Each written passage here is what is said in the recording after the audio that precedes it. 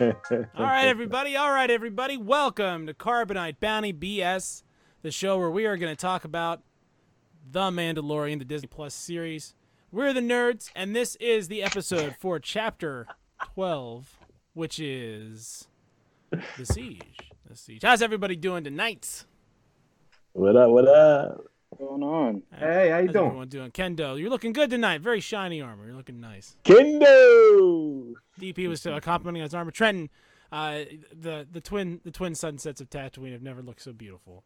As they look in the frame of the background of your humble moisture farm. So we're so glad you guys could join us as usual here.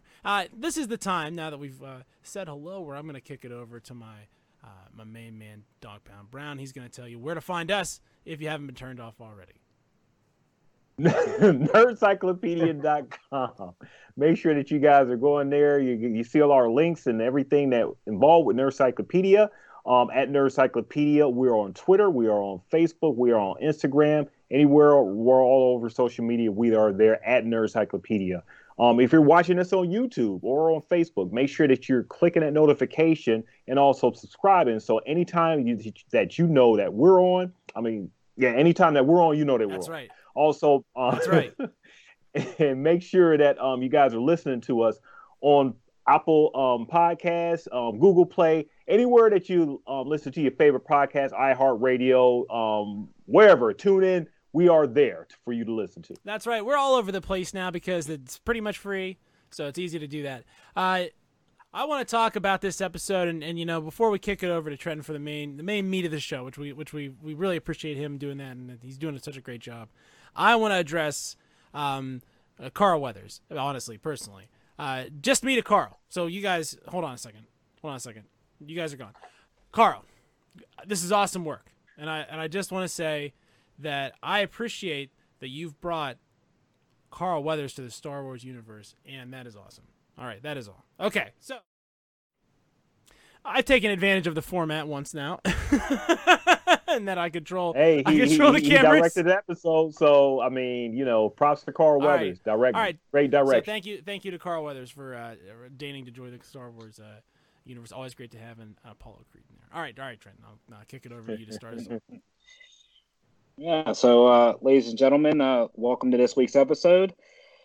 A lot of stuff. Some of the words we talked about kind of leading up to this was, kind of a wild episode. A lot of us thought it would be a filler episode, anticlimactic, but really, so much context is going to lead us into the third sequel trilogy, as well as tie in, a lot of prequel trilogy things. So as far as getting into this episode, there's a lot of callbacks, as we discussed, not a lot of plot details necessarily, but definitely there's a lot of fill-in as far as continuing the sequel trilogy legacy, and once again gives us some calls into seeing where this can be headed for season 3 and or other series as potential spinoffs. So without that further ado, we'll start as far as our reaction at the beginning of the episode.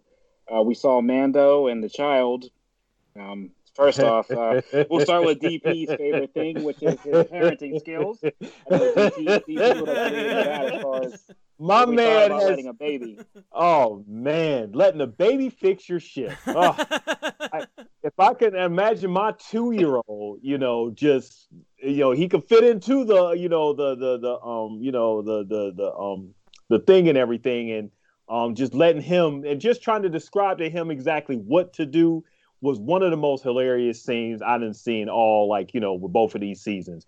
Pretty much a lot of the things that would happen with the child just had me just rolling. But this, with Mando telling him what to do with the blue wire, what to do with the red wire, and the child actually reacted. Okay, well, this one? Are you sure this one? So, and just the interaction between the two, and the show is just really showing its sense of humor that Mando can really have some levity about it. So just to see his parenting skills just letting him go and actually shock himself in the end as an end result, it's just like, man, you got to give a round of applause for this man's parenting skills. It's just so awesome. Right. And to lead into that, Kendo, what do you feel about as far as DP kind of alluded to, we're starting to get a little bit of different character development from Din Djarin, or Mando as most call him. He seems to be becoming more, I guess, human, we shall say, but not as tough as nails as he was originally came out, collecting bounties and everything. Well, how do you think about his character development so far? Well, I think you're right. We're definitely seeing a change.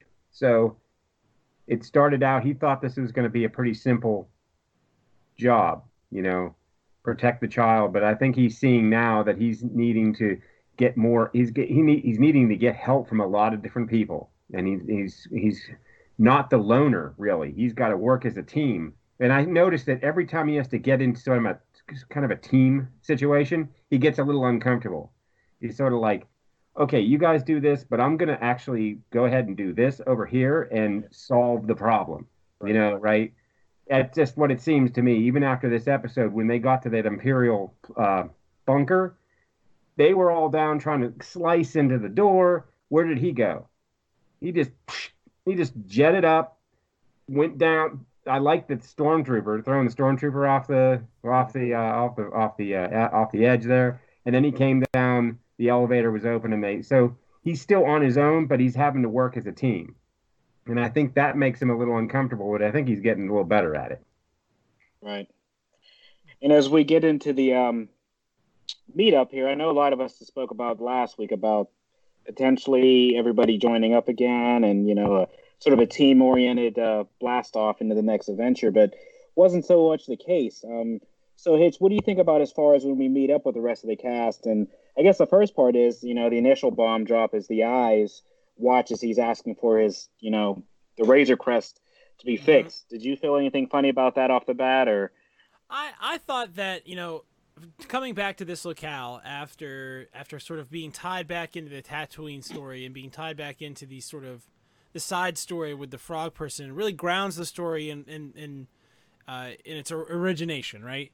So coming back to Greef and coming back to Cara, it shows us that there are consequences to these actions. That this is a real world where if Mando does X, Y, or Z, there's going to be consequences down the line, and that's something that I think is really, really great. Is that this show is sort of showing consequences in the Star Wars universe, which they don't think about all the time. Like Luke blows up the Death Star, and that's 100 million people on there. You know what I mean? Like things like that don't just come up in the Star Wars universe. And like Kendo was saying. We see a lot in Star Wars that screaming people flying off stuff, but the Mandalorian shows us the dull thud as the body hits the bottom of the valley. Great point. And I think that's one thing that's when I talk about the Spirit of 77 or the original Star Wars, that Western rough, dirty thing, and that's where Mandalorian really hits the sweet spot for me. It's doing such a great job of embedding interesting characters with complicated story arcs in multiple locations where you could see how next season of The Mandalorian is just 8 vignettes on 8 separate story arcs now. It's incredible. They could be completely unmoored from any real main plot. They could have their own plots. And that's really the testament to the writing and how they're really pulling in these characters from other avenues, right? From the cartoons and linking them together with this very real world, right? It's anchoring that animation in the quote unquote reality of a galaxy far, far away, and that's something the Mandalorian does really well. Mm-hmm. Right. So just as he said, tying that in off the bat, the second portion of this really review will lead into is obviously Child is dropped off, as we know. Then is roped into another adventure, and there's a payment required outside of money that's needed in order to get help. So let's talk right quick a bit about that child being dropped off, and this guy's parenting skills. Right. So just dropping a child off in a place where you haven't vetted anything. You're just like trusting that Greef knows how they're going to take care of the child and everything, and he's a little hesitant, but he still goes. Not even a person, a droid actually too, as a teacher. Yeah, exactly. Things he absolutely hates. DV, wouldn't you, if you knew or thought that your child would be left with a substantial babysitter like a droid, wouldn't you do it? Probably like in a heartbeat. I mean, like that. Yeah. I think any one of us would jump at the opportunity to have a droid babysit some kids we had to babysit, right? I mean, goodness gracious, that lecture, like I know I give, you guys know I give a lot of boring history lectures. That droid was going on and on about the Hydean Way and about the Coruscant spine and about the Inner Rim, and was giving a real geography lesson like it was the front fold of one of the Legends novels. And even I'm sitting there and I'm like, okay, yeah, the Hydean Way, whatever.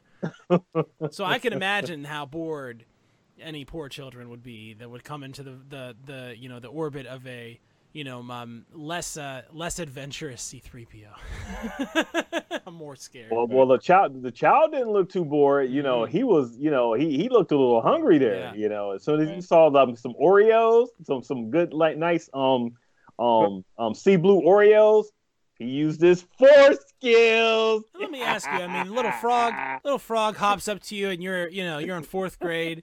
And it acts like it wants some of your cookies. You're gonna give it some cookies, right? You're gonna give it the cookies. Right. I mean, come on, it's cute. It's cute.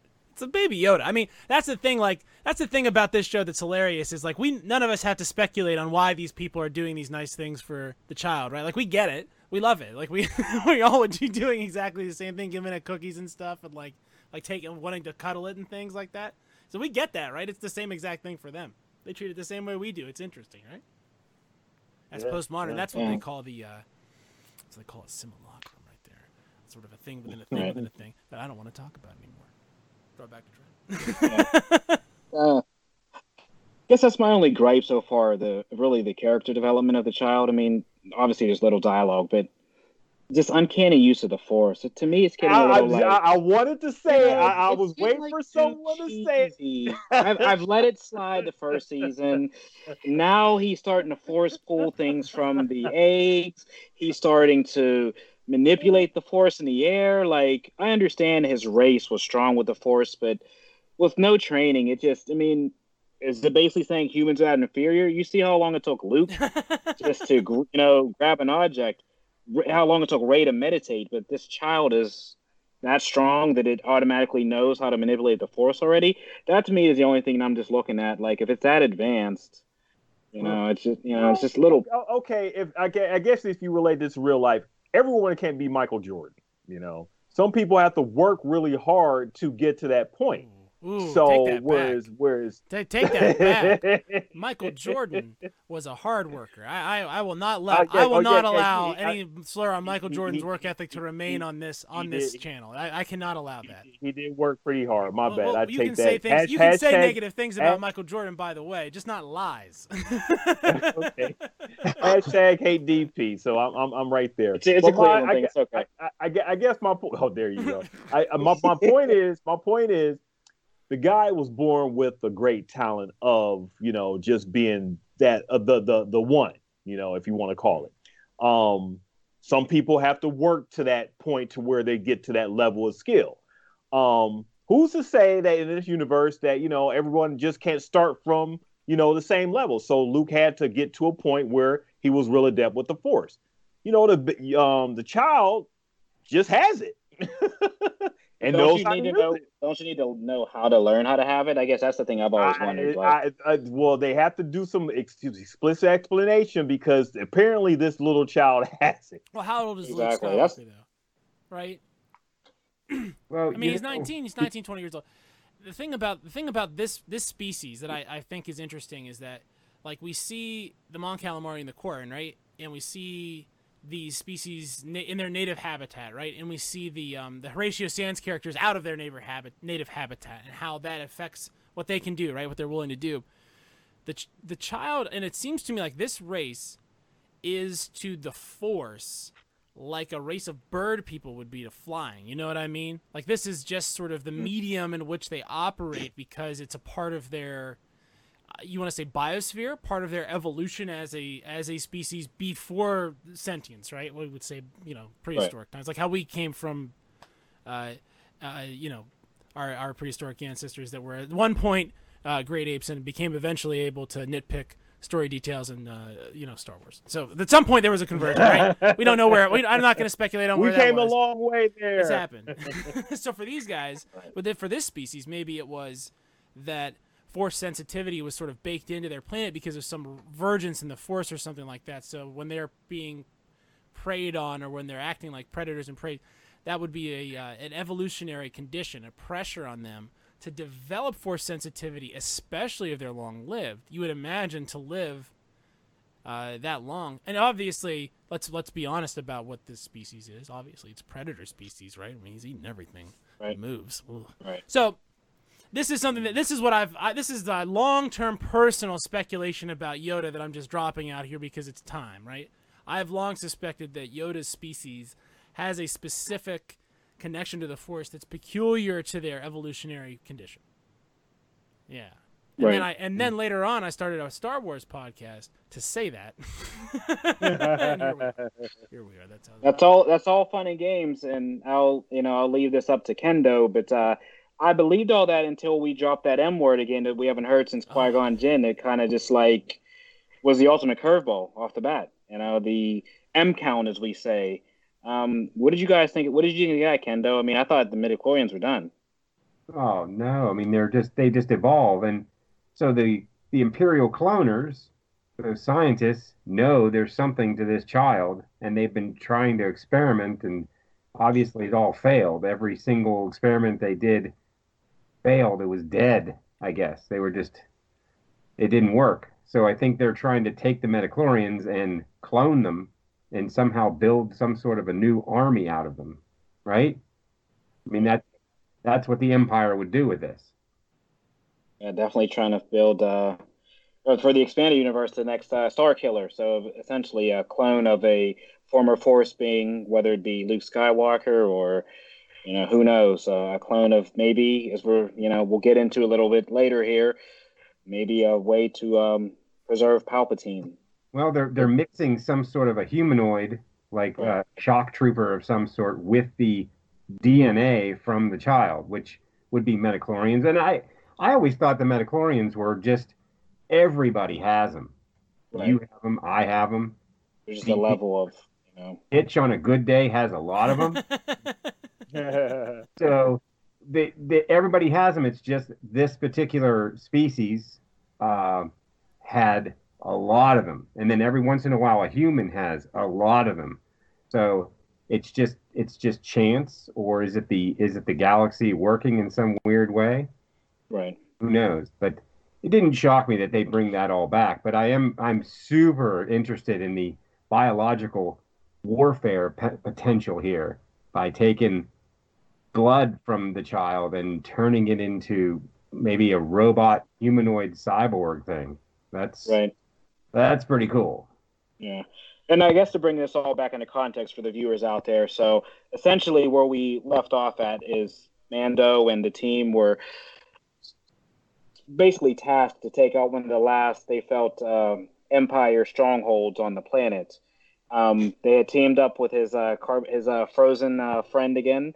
I forget the character's name, the blue guy, but he had been their transport, and they had had a 4-man team lay siege on the final, I guess, Empire forge or foundry that they wanted to get weapons and things like that out. And basically their idea was to destroy it so they can have a free planet. As we're alluding to now, there's a scene as far as when they get inside that they discover that there is not only weapons in here, but a secret cloning facility and project in which we get our kind of first look at of a clone being, whether it is a clone that kind of resembled Snoke as far as an imperfect thing. Everybody in the comments can put their theory if they think it's maybe Palpatine or whatever these beings are, but clearly these are the beginnings of something, and they're alluding to using the blood, as Kendo said, whether it being something we see later in the episode for these troopers, or is it to revitalize or revive somebody that, like I said, we don't know if they're alluding to Palpatine or not. I mean, to this point, all we know is he died on a Death Star. So I don't know how they're tying it together, but I'm really liking the development and some of these little hints. I don't know if they're doing it's kind of like they did with the Marvel series to kind of allow people to navigate for their own idea how they would look at it. But, what do you think, Hitch, about some of the ways they're setting this up, especially up until this point? We're seeing the first version of a clone. Yeah.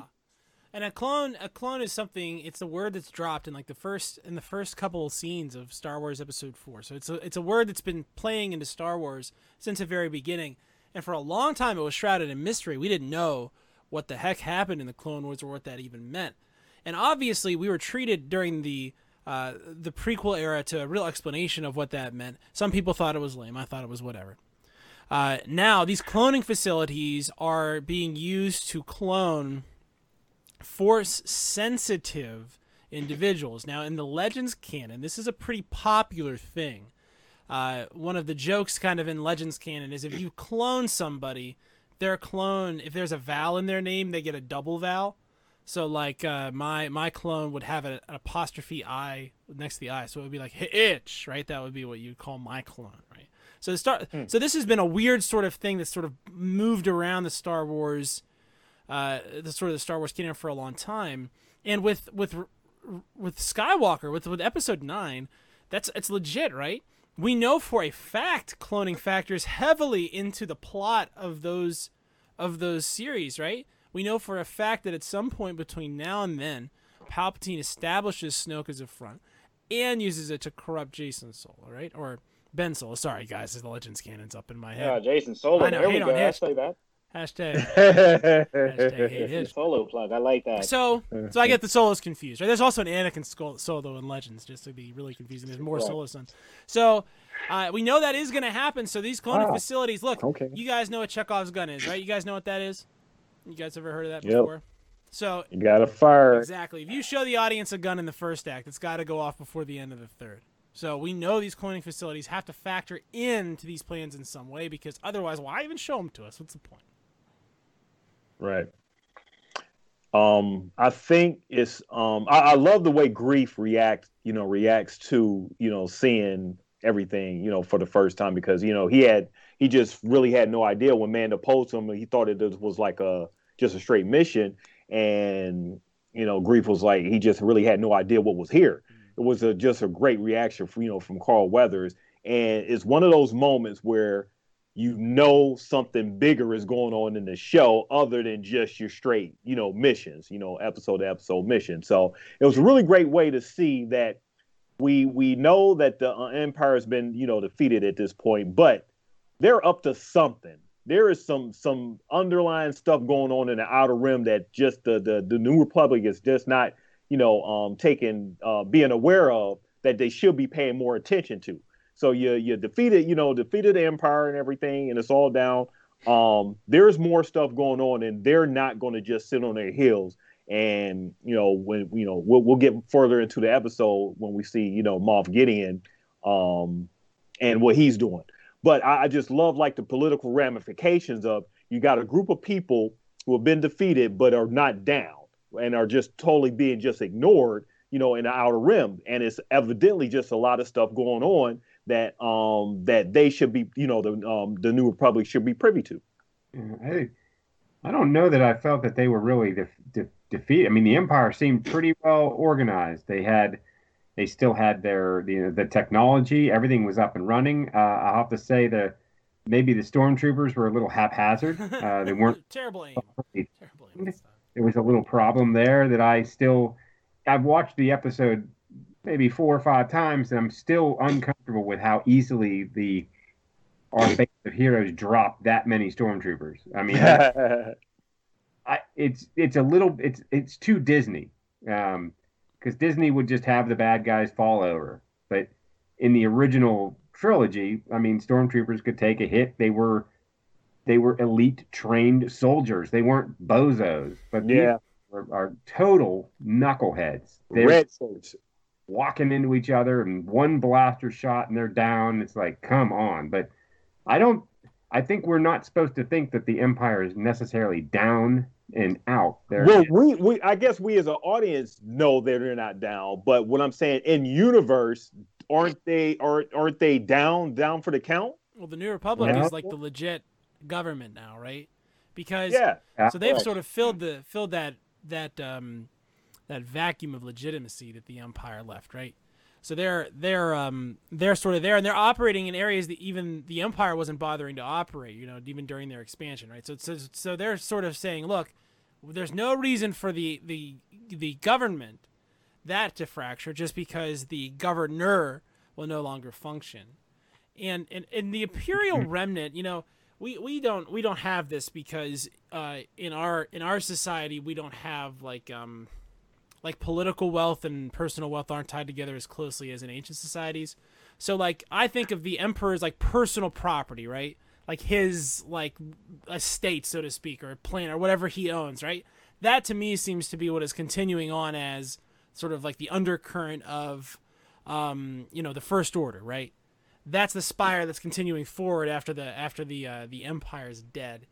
And I think of it kind of like how like a Justinian, a Roman emperor, right? How they have their own personal property and then but they also have the legitimacy and the authority of the state. That is what has been removed from the empire here.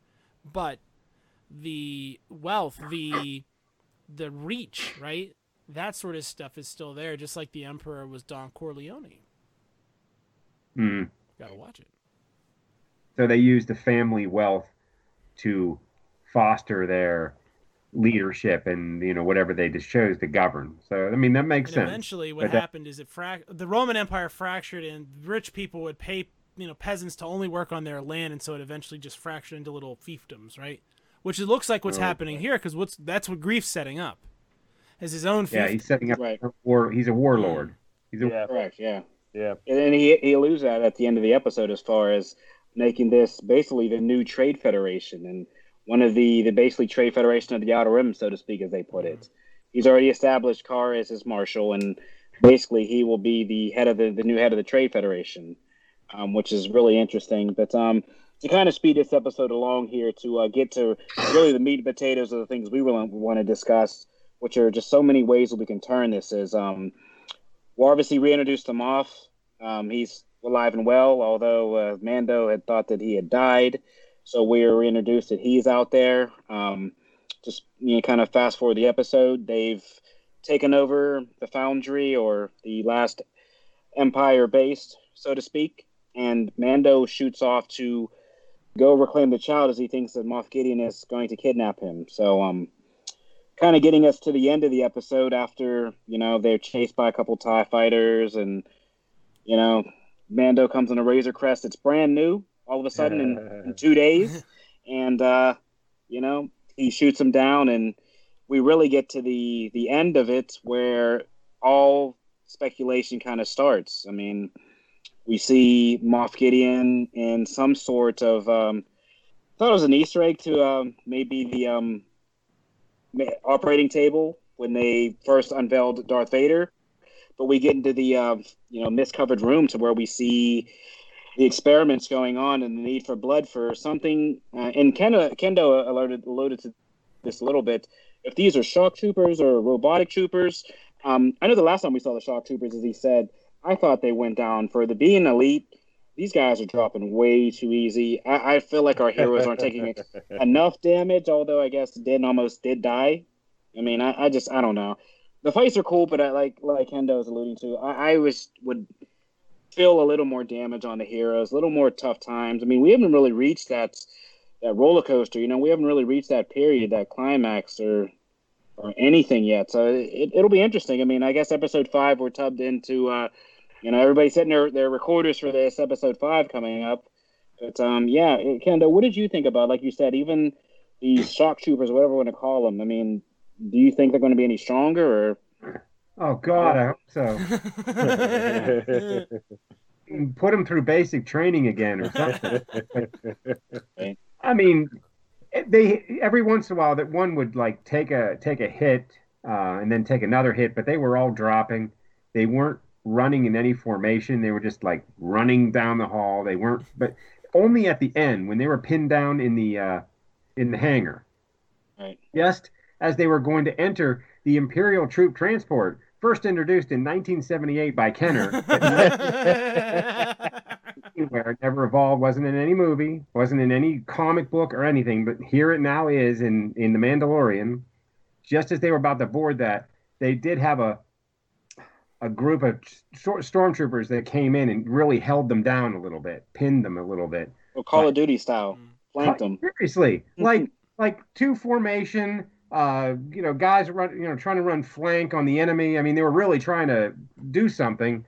But other than that, I mean, I really hope that we, like you said, Trent, we get a sort of a big battle where there's tons of stormtroopers and maybe up against our little pitiful band of heroes.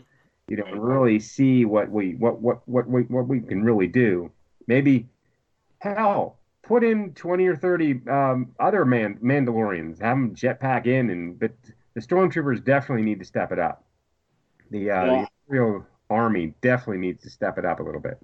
I mean, DP, with this being a Disney series, do you think that, as Ken alluded to, I mean, we've heard the jokes about, that, they can't hit the broadside of a barn, they can't hit a bantha. I mean, do you really think that this is just they're going to be the comedic side of Star Wars, that they aren't going to be intelligent and they're not going to be able to? Because clearly, as Kendo is saying, we would see a little more, I would feel, from soldiers. Especially, keep in mind, we're getting close to that time frame to where now we're alluded to Finn, these aren't just clones, but these are actually stolen children from their families. Yeah, clearly, great. They're a little more intelligent than we're seeing them. So, you think it's a humor thing, or just is this?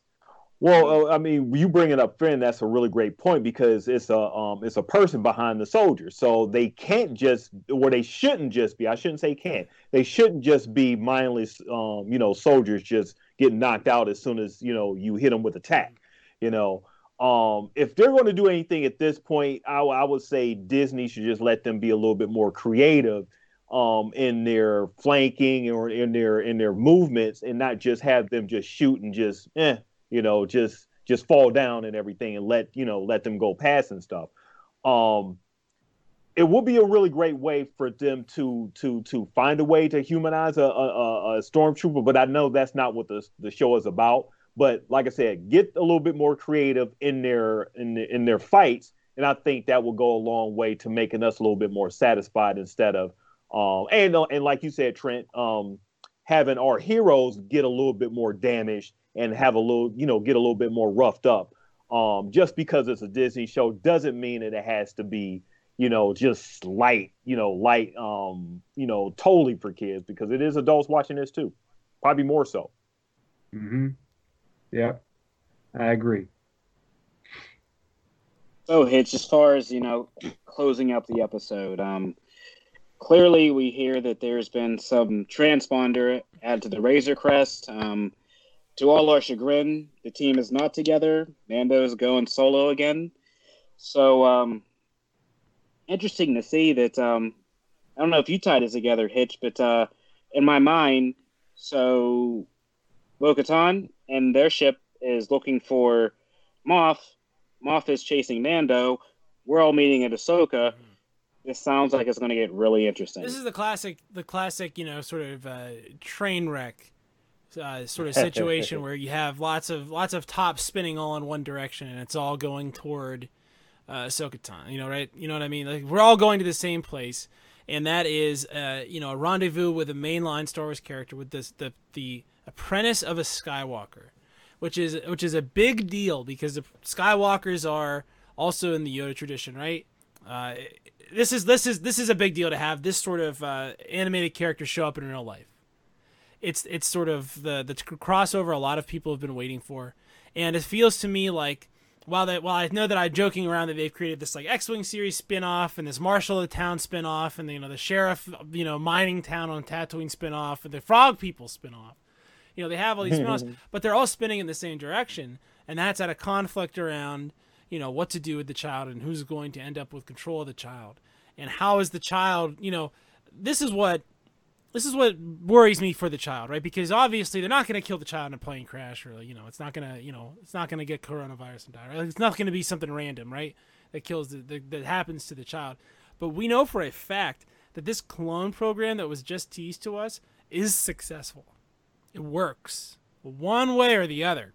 It works, and if they need high M blood, and they need it to make it work, then we know they're going to get it. Because it works. So somebody's donating some high M blood here, or something is different. And like we said before, right? if you cock that pistol, you can't not shoot it. And they cocked it. Yeah. Right. Yeah. And that's alluding to another thing, because they're saying they need to get more from the donor. If they don't have the child, Moff is, I guess, semi-force sensitive. Who are they getting it from? So are we going to see another kidnapped Jedi potentially? Well, they're going to go after the child. That's what I thought. But in there, I thought that they had somebody else they're getting it from as well. I didn't know if that was a point that maybe I thought wrong, but I thought they said they had to get more. I don't know if the child's the only donor they're using necessarily to get. Because I know the child has a higher count, but I didn't know if that was the only donor that they're using. Because he said because of the size, he could only take so much, and he needs more. I don't know who else they would be going after. Well, Yeah, I got the feeling it was a child as well, but I mean, Trent, right? It might be more than one donor. let's talk about who could possibly be the end donor, right? Let's say that eventually somebody's going to have to be co-opted into this. I mean, the list is pretty limited because Obi-Wan's dead, Yoda's dead, Darth Vader's dead, Emperor's dead, right? So you got Luke, Leia, Ben, right? Ahsoka, right? We got one more, and that's it so far. The child. So those are that is the universe of possible donors for this project. And if we assume it kills them, Luke, Leia, and Ben are out. So who knows? It has to be. So, there's a small list of people that could be involved in this. And again, if they didn't mean to have that be the tie-in, there'd be no reason to show us clone tanks that look exactly like the ones we just saw in Star Wars Episode 9, which I will remind everybody I gave a 7.5, and Kendo gave a 10. Kendo, still thinking it's a 10, or have you revised that yet? Still a 10. All right, we agree. Our ratings have not changed. Jeez, mine has dropped, and as Kendo would know at the place of work, even DP, mine has dramatically shifted based on this series, based on some evidence. I'm one of those fans that, kind of like Hitch. This Lucas script is out there. If we're getting this Snyder cut, I'm asking the Star Wars lore, can we get the Lucas cut? At least the Colin Trevorrow Episode 9, Duel of Fates. There's so much out there. Like, if they're not going to release the movie, let us read the script. It is what it is. Once it's printed, you can't take Just it back. Publish it, man. Robert Heinlein would publish it. You know what I mean? If this was, like, I'm saying, just publish. If this was James S.A. Corey, if this was the Expanse people, they'd publish it. But we have a monolithic corporation, and quite frankly, this is the flag. This is who you want running these flagship things, I think, because they have all the money, and they just basically say, people that know how to make the awesome content, do it. And here's a dump truck of money. They pull it up to their house and go, here you go. Do it. One thing about this universe, which is really interesting to me, especially the Star Wars fans, is that you really can't reboot this. The universe is the universe. So basically everything is as is. And right now, The Mandalorian is filling some gaps of stuff. They already threw out everything that happened in the extended universe as far as the books and all the other stuff. So none of that's officially canon anymore. Could you imagine? Only thing that's canon is the episodes, and now Solo, of course, and Rogue One, and now this is canon. So it's filling in those gaps. But the universe is universe. Once you make a decision, that's it. Right. So you could bring back Palpatine, but you and I know a lot of people are just like, okay, how does that even happen? Mm-hmm. But if you have to retroactively, if this show is going to retroactively explain some of the reasons why Palpatine may come back, or Snoke, what happened with Snoke, then hey, have at it, because whatever happened. Right. And I guess I can lead us into Ken, because I know we've discussed this outside of this channel, on different mediums. This is my problem with this, and I don't want to be negative, but I guess this is the part that I wanted to open up to you guys. It seems like here, season 1 was knocked out of the park. To me, season 2 seems like somebody at LucasArts sat down with Filoni, understood the backlash of the last 3 movies, and this to me seems like it's covering up. And I don't want to have the sound as it's covering up for Abrams. Abrams did a good job. We can talk about episode 8. I don't think that was part of the 3. It was whatever, but I just feel like they are filling in errors due to the fandom being so separated now, as me and Ken alluded to multiple times. And I just feel like right now, to me, it's starting to seem a little bit like, let's tie this in so it makes 7, 8, 9 feel a little better. Does that, you kind of getting those vibes a little bit too, Kendo? A little bit. I see where you're going. I see where you're going with it. When I'm watching this, and we discussed this outside the show, like where I'm coming from, I watch the movies. I don't, anything that was not Lucas done, I don't know about. I mean, that's basically. So I feel like what they're doing here is they're getting back to that, because I think in the newest trilogy, since he wasn't involved, he wasn't doing any of the writing, nothing. It was all Disney. I mean, they took what he started and kind of developed it a little bit, but he didn't have a hand in it. Maybe a text message here and there, hey, what do you think about this? Maybe something like that. But I think Mandalorian is getting back to that original Lucas Western cliffhanger style, Shogun Warrior, all the stuff that he grew up with, what he studied in film school, the stuff that really drove him to want to do these movies. That's what it's getting back to. Now, but I see what you're saying about filling in some holes and gaps and answering some questions and things like that. But I think what they're trying to do is really get back that old fan base and say, hey, you know what? We get it. We dig what Star Wars was, and here's this new universe, but with the old feel. The old feel, yeah. Right.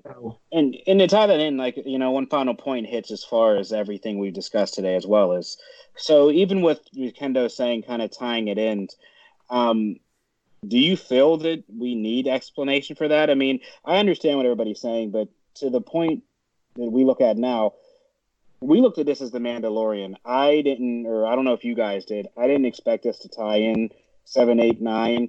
And I just feel like we're getting those vibes of like I said, I just feel like there's too much filler. Just leave this where we had it, season 1, and in season 2, expand upon that. Now we're essentially taking this, and it's a stopgap into the between 6 and 7. Do you have those kind of vibes yet, or maybe I'm reading too much into it? I think that it's a storytelling thing, because if you think about it, we are in a position where we have a character that to move the story forward, we have to put a character in jeopardy that nobody really wants to, right? Do you really want anything bad to happen to the child? I mean, really, does anybody? No, of course not, right? You don't want it to get like its ear cut off or something. You know what I mean? You don't want it to have scars and look like Tyrion Lannister or whatever. You don't want that. We want the child to do great. We're pro-child at this show, right? So, yeah. In order for the story to advance, you have to put the child into jeopardy. And listen, if you are gonna want people to say, all right, get on with it, right? Let's go. We got to have some plot here, right?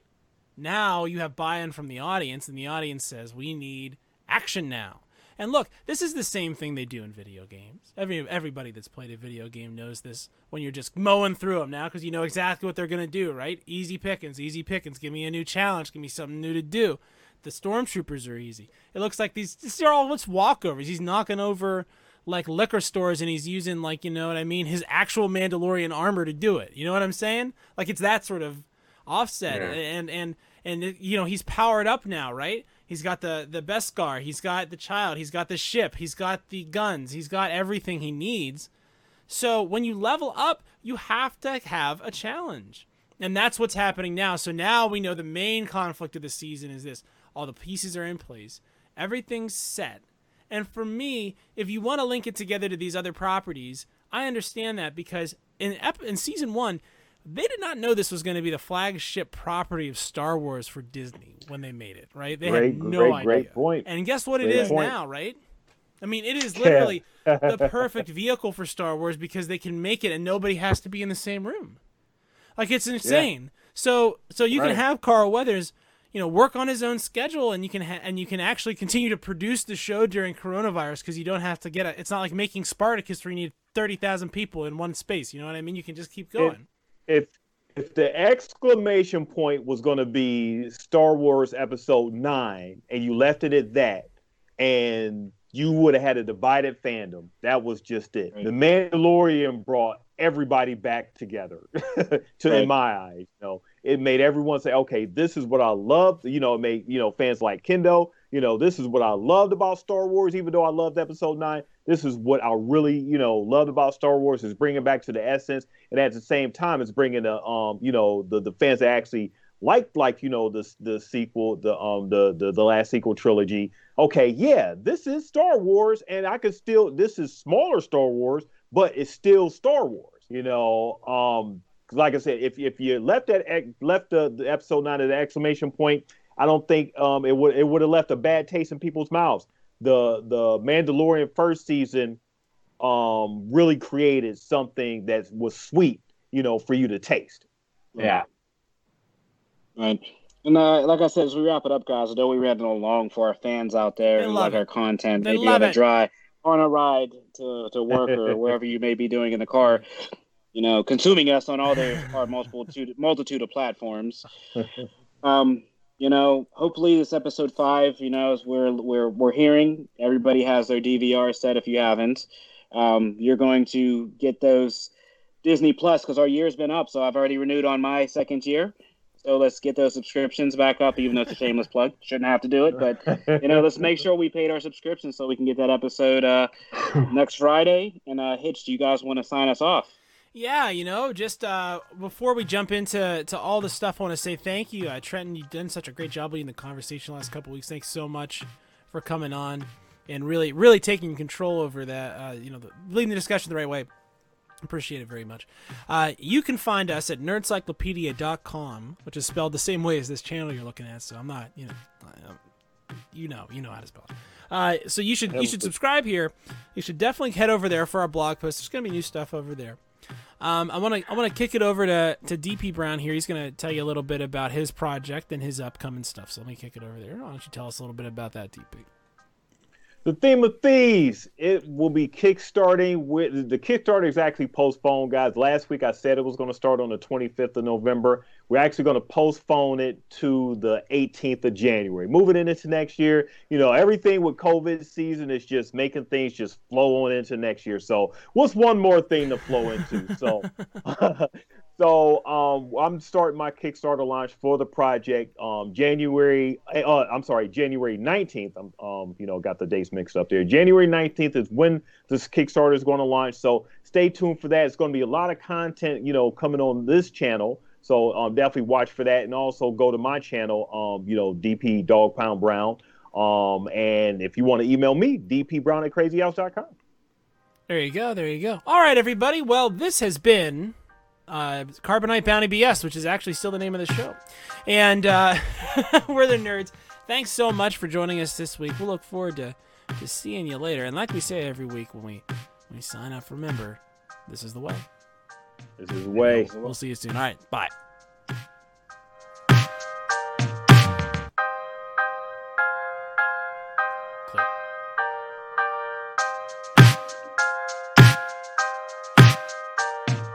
Nerdcyclopedia.